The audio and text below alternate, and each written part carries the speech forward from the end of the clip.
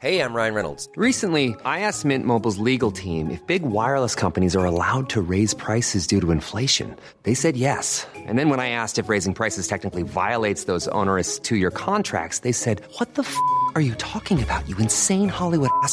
So to recap, we're cutting the price of Mint Unlimited from $30 a month to just $15 a month. Give it a try at mintmobile.com/switch. $45 up front for 3 months plus taxes and fees. Promo rate for new customers for limited time. Unlimited more than 40 gigabytes per month. Slows full terms at mintmobile.com.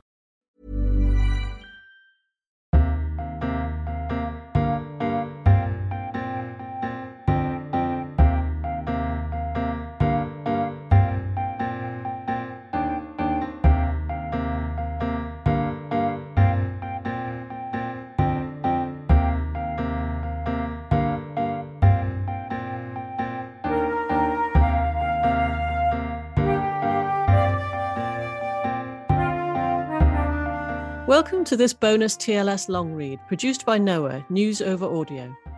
If you'd like to listen to more audio articles from the TLS, you can do so on the TLS website or the News Over Audio app. Narrated by Noah. Listen to more of the world's best journalism on the Noah app or at newsoveraudio.com. You're listening to the TLS. This is Know Thyself, a civilization that questions its first principles, by Peter Toneman, from the issue of the 12th of May 2023. Peter Toneman teaches Greek and Roman history at Wadham College, Oxford. During the First World War, a woman approached the classicist Andrew Gow in the street, handed him a white feather, and asked tartly, "What are you doing to defend our civilization?" "Madam," Gow replied, "I am that civilization." Boy, those were the days. The sea of Western civilization, to misquote Matthew Arnold, was at the full, and round the North Atlantic shore lay the folds of a bright girdle furled. 100 years on, who would have the gumption to identify themselves as the vessels of civilization, with or without a capital C? A few confused QAnon dupes wearing togas and Spartan helmets, a handful of self-proclaimed Stoics, and Greek ultranationalists on Twitter. And, I darkly suspect, the amusing Mr. Jacob Rees-Mogg. Meanwhile, Nisha Max Sweeney, professor of classical archaeology at Vienna, alumna of Cambridge and Harvard, sits in the reading room of the Library of Congress, looks up at the bronze statues around the dome of Moses, Solon, Newton, Beethoven, all the old Plato to NATO gang, and feels nothing but alienation and exclusion. The game is well and truly up. But I oversimplify. From a boringly institutional point of view, summarized by Max Sweeney as the ideals of representative democracy and market capitalism, a notionally secure state overlying a Judeo-Christian moral substratum, and a psychological tendency towards individualism, the columned edifice of Western civilization remains as solid as ever. What crumbled over the course of the 20th century was a particular story about the mythical origins of Western modernity, pointing in one direction towards the Iliad, Socrates, and an enlightened imperial Pax Romana, and in the other towards the Pentateuch, St. Paul, and a kingdom not of this world. This mythical genealogy, reinforced by a remarkably coherent high culture that served, in various complex ways, to naturalize the dominance of a white European male elite, is the subject of this lively and thoughtful new book. Despite its title, The West, A New History of an Old Idea, has little to say about the history of the idea of the West. Max Sweeney quite rightly pours cold water over Edward Said's attempt to trace the ideas of Western and Eastern socio-political blocs back to ancient Greece. But she is distinctly hazy as to when and why an idea of the West and Western civilization first emerged, and more importantly, exactly how it differed from older cultural constructs, such as Europe, Christendom, or whiteness, or more recent ones, like the First World, the Developed World, or the Atlantic Community. Most historians now reckon that the key moment was the rise of Russia as a significant European power under Tsar Nicholas I in the mid-19th century. The West was a handy way of moving the goalposts to exclude a state that was neither non-white, nor non-European, nor non-Christian, but definitely not quite like us. As Georgios Verouksikis has argued, the first European thinker to articulate a clear idea of the West as a distinct cultural formation was Auguste Comte in the 1840s, who saw France and its immediate neighbours, but particularly Il va sans dire, France as the spiritual avant-garde of humanity. Verouksikis' forthcoming book on the Occident will, I suspect, be well worth your time. All this is not Max Sweeney's concern. Instead, she sets her sights on the cultural imaginary of the post-antique peoples of Western Europe and colonial North America, and in particular how these Western societies have historically positioned themselves in relation to Greece and Rome. Her aim is to undermine what she calls the grand narrative of Western civilization, which posits that the origins of the West lie in a culturally pure and internally coherent Greco-Roman world, also asserting that this Greco-Roman world was the exclusive heritage of the West. No doubt these deluded grand narrators are still kicking around somewhere, but it may be telling that the only copper-bottomed contemporary example Max Sweeney can come up with is Rick Riordan's Percy Jackson and the Lightning Thief. In her introduction, she brandishes a quote from Roger Osborne's Civilization, A New History of the Western World, 2006. We hear time and again that Western civilization is something we've inherited from the ancient Greeks, but on closer inspection, this turns out to be a false sighting. What Osborne actually wrote was, "We like to believe that Western civilization is something we've inherited from the ancient Greeks," and he went on to dismiss the idea as absurd. As Max Sweeney admits, all serious historians and archaeologists acknowledge that the cross-fertilization of Western and non-Western cultures happened throughout human history. Some readers may reasonably wonder whether this grand Homo occidentalis sui Graeco-Romanus is made of straw. Still, on its own terms, the West does a fine job of showing that the old Kenneth Clarkish story of Western civilization, Phidias leaps fully formed from the head of Zeus, studies the arts of government with Julius Caesar, then hides out with the friendly monks of Skellig Michael for a millennium or so, before being carried home in triumph by Petrarch, is as dead as poor old Mr. Gow. The West is structured around 14 miniature intellectual biographies of figures from Herodotus to Carrie Lamb. Not all of them are Westerners. Jinga of Angola, the Ottoman ruler Safia Sultan, but all serve to illustrate the complex and contested legacies of Greco-Roman culture in and far beyond the West. One of Max Sweeney's key arguments is that non-European thinkers have contributed far more to the development of Western civilization than traditionally recognized. Sadly, she writes, the achievements of indigenous American, African and Middle Eastern scientists and philosophers and their contributions to the development of Enlightenment thinking in Europe were not widely acknowledged at the time. A hearty yes to the Middle Eastern and North African contribution, with the likes of Al-Kharazma, Ibn Khaldun. But who are these indigenous American thinkers? Max Sweeney tentatively claims, following David Graeber and David Wengrow, in their The Dawn of Everything, published in 2021, that the Native American chief, Condorcet, might have been an important influence on Rousseau's discourse on inequality. Graeber and Wengrow argued that Condorcet's political thought was transmitted to Europe through the Baron de la Hontane's New Voyages to North America from 1703, which ends with a dialogue between La Hontan and a Huron chieftain called Adario, in their view a mask for Condorcet, in which Adario skewers a range of ethical inconsistencies in contemporary French laws and customs. Alas, this argument rests on air. The use of a fictitious wise and noble foreigner to critique civilized social norms is a literary trope that derives directly from Lucian's Anacharsis, a Greek satire of the 2nd century CE. The Anacharsis, in which the Scythian noble barbarian Anacharsis points out the absurdities of classical Athenian culture, is today little read, but was a key text for 18th century thinkers. These included Montesquieu, whose Persian letters give a spurious Persian perspective on Ancien Regime France, and La Hontan's fictive Adario is certainly another example of the same trope. There is perhaps a certain irony in the fact that one of Max Sweeney's key examples of non-European influence on Enlightenment thought in fact turns out to illustrate the opposite. Those pesky Greeks and Romans, in this case Lucian, really do get everywhere.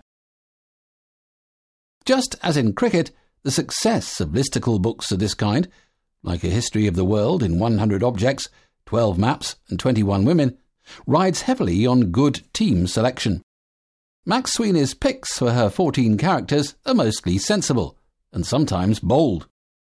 Herodotus makes a sturdy opening batsman.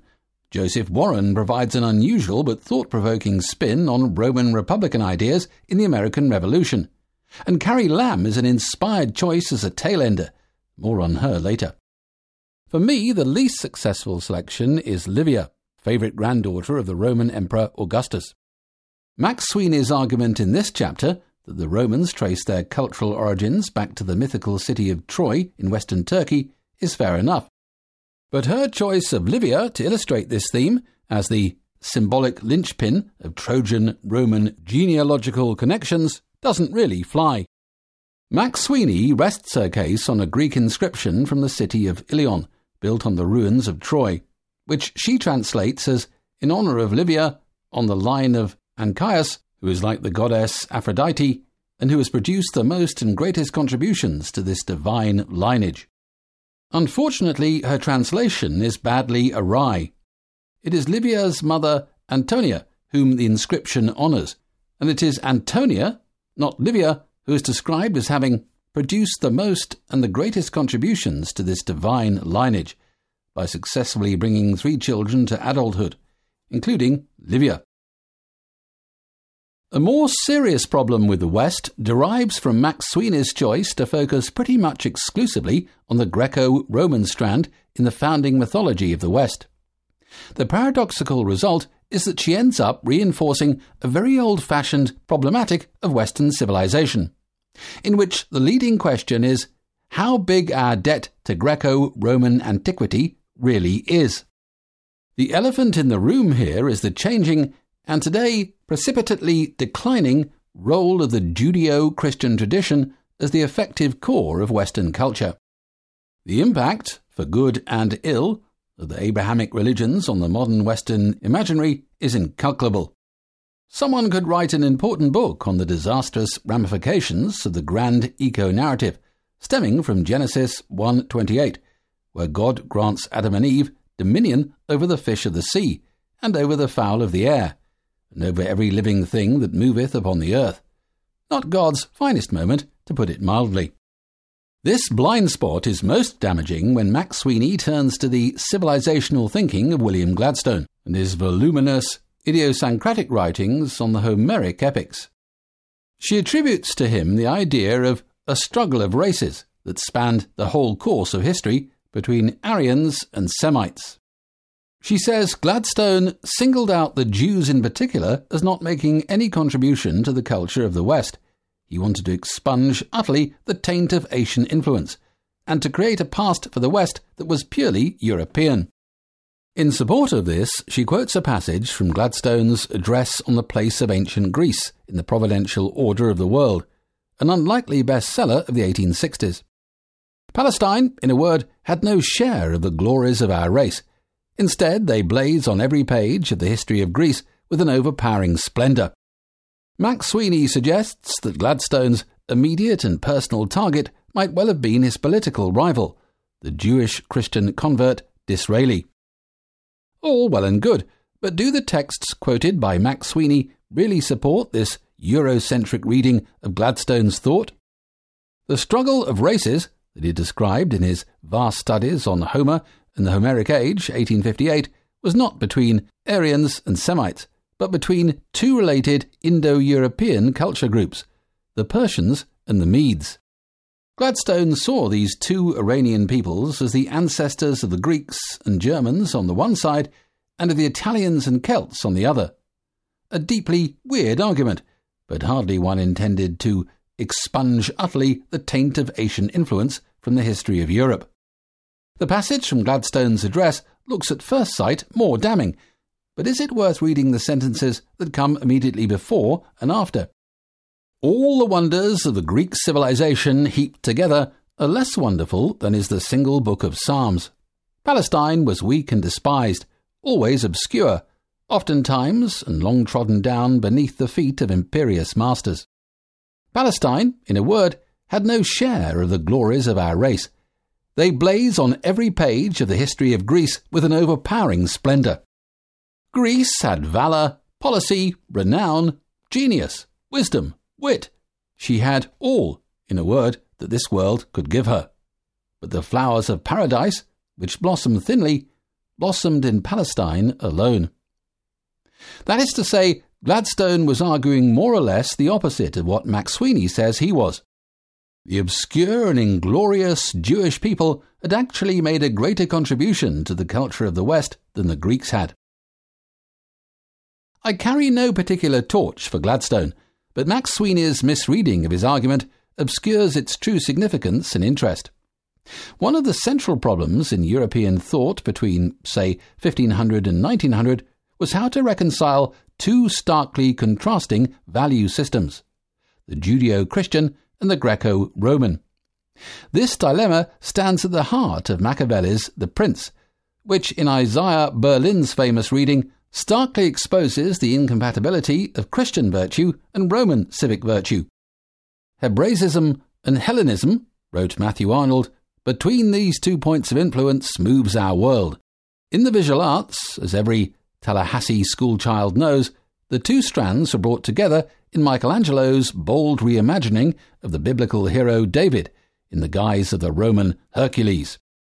This is precisely the problem that Gladstone was wrestling with: how to reconcile his profound Christian faith with his conviction that the Homeric epics represented the ne plus ultra of humane letters. Gladstone's answer to this perennial problem of Western origins, namely that the Homeric poems performed a providential function in providing a social and political analogue to the spiritual lessons of the Hebrew scriptures, is no doubt freakishly odd. But to treat it as an attempt to expunge the taint of Asian influence from the history of the West is, I think, to miss the point rather dramatically. This is a pity, because when Max Sweeney gets down to the late 20th and early 21st centuries and moves away from her exclusive focus on Greco-Roman afterlives, she has fascinating things to say about alternative ways of mapping the history of cultures. Her final chapter on Carrie Lam is particularly thought-provoking, brilliantly exploring the very different model of civilizational history currently being promoted by the Chinese Communist Party. This argues that each of the world's 10 great ancient civilizations, including Bolivia, China, Egypt, Greece, India, Iran, Iraq, Italy, Mexico, and Peru, has its own parallel and internally pristine culture, not inherited or transmitted across time, but with a continuous existence uninterrupted from antiquity to modernity. And it rejects the Western model of descent or lineage entirely, as well as the idea of cross-cultural influence. Different civilizations can and should engage in dialogue with each other, so long as they refrain from cross-contamination. As Max Sweeney convincingly argues, it was this conception of the history of civilizations, as different as could be imagined from her own radically cross-contaminated model for the history of Western culture, that doomed Lam's political vision of Hong Kong as a harmonious hybrid of East and West.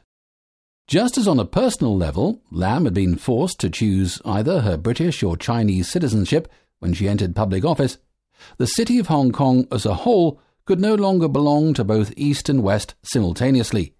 Cultural transfer, change, and merging was simply not an option. In the face of this monolithic alternative, rather wonderfully, the author finds herself concluding with a paean of praise for the foundational principles of Western civilization. Dynamism, innovation, and the creative reimagining of the past. These characterized the histories of Herodotus, and the philosophizing of Al-Kindi, the poetry of Tulila de Aragona, and the speeches of Joseph Warren. What could be more Western than questioning, critiquing, and disputing received wisdom? Socrates himself could hardly have put it better. Maybe Nisha Max Sweeney is that civilization after all. You are listening to the TLS. This is Know Thyself, a civilization that questions its first principles, by Peter Toneman, from the issue of the 12th of May 2023. It was read by Martin Buchanan for Noah.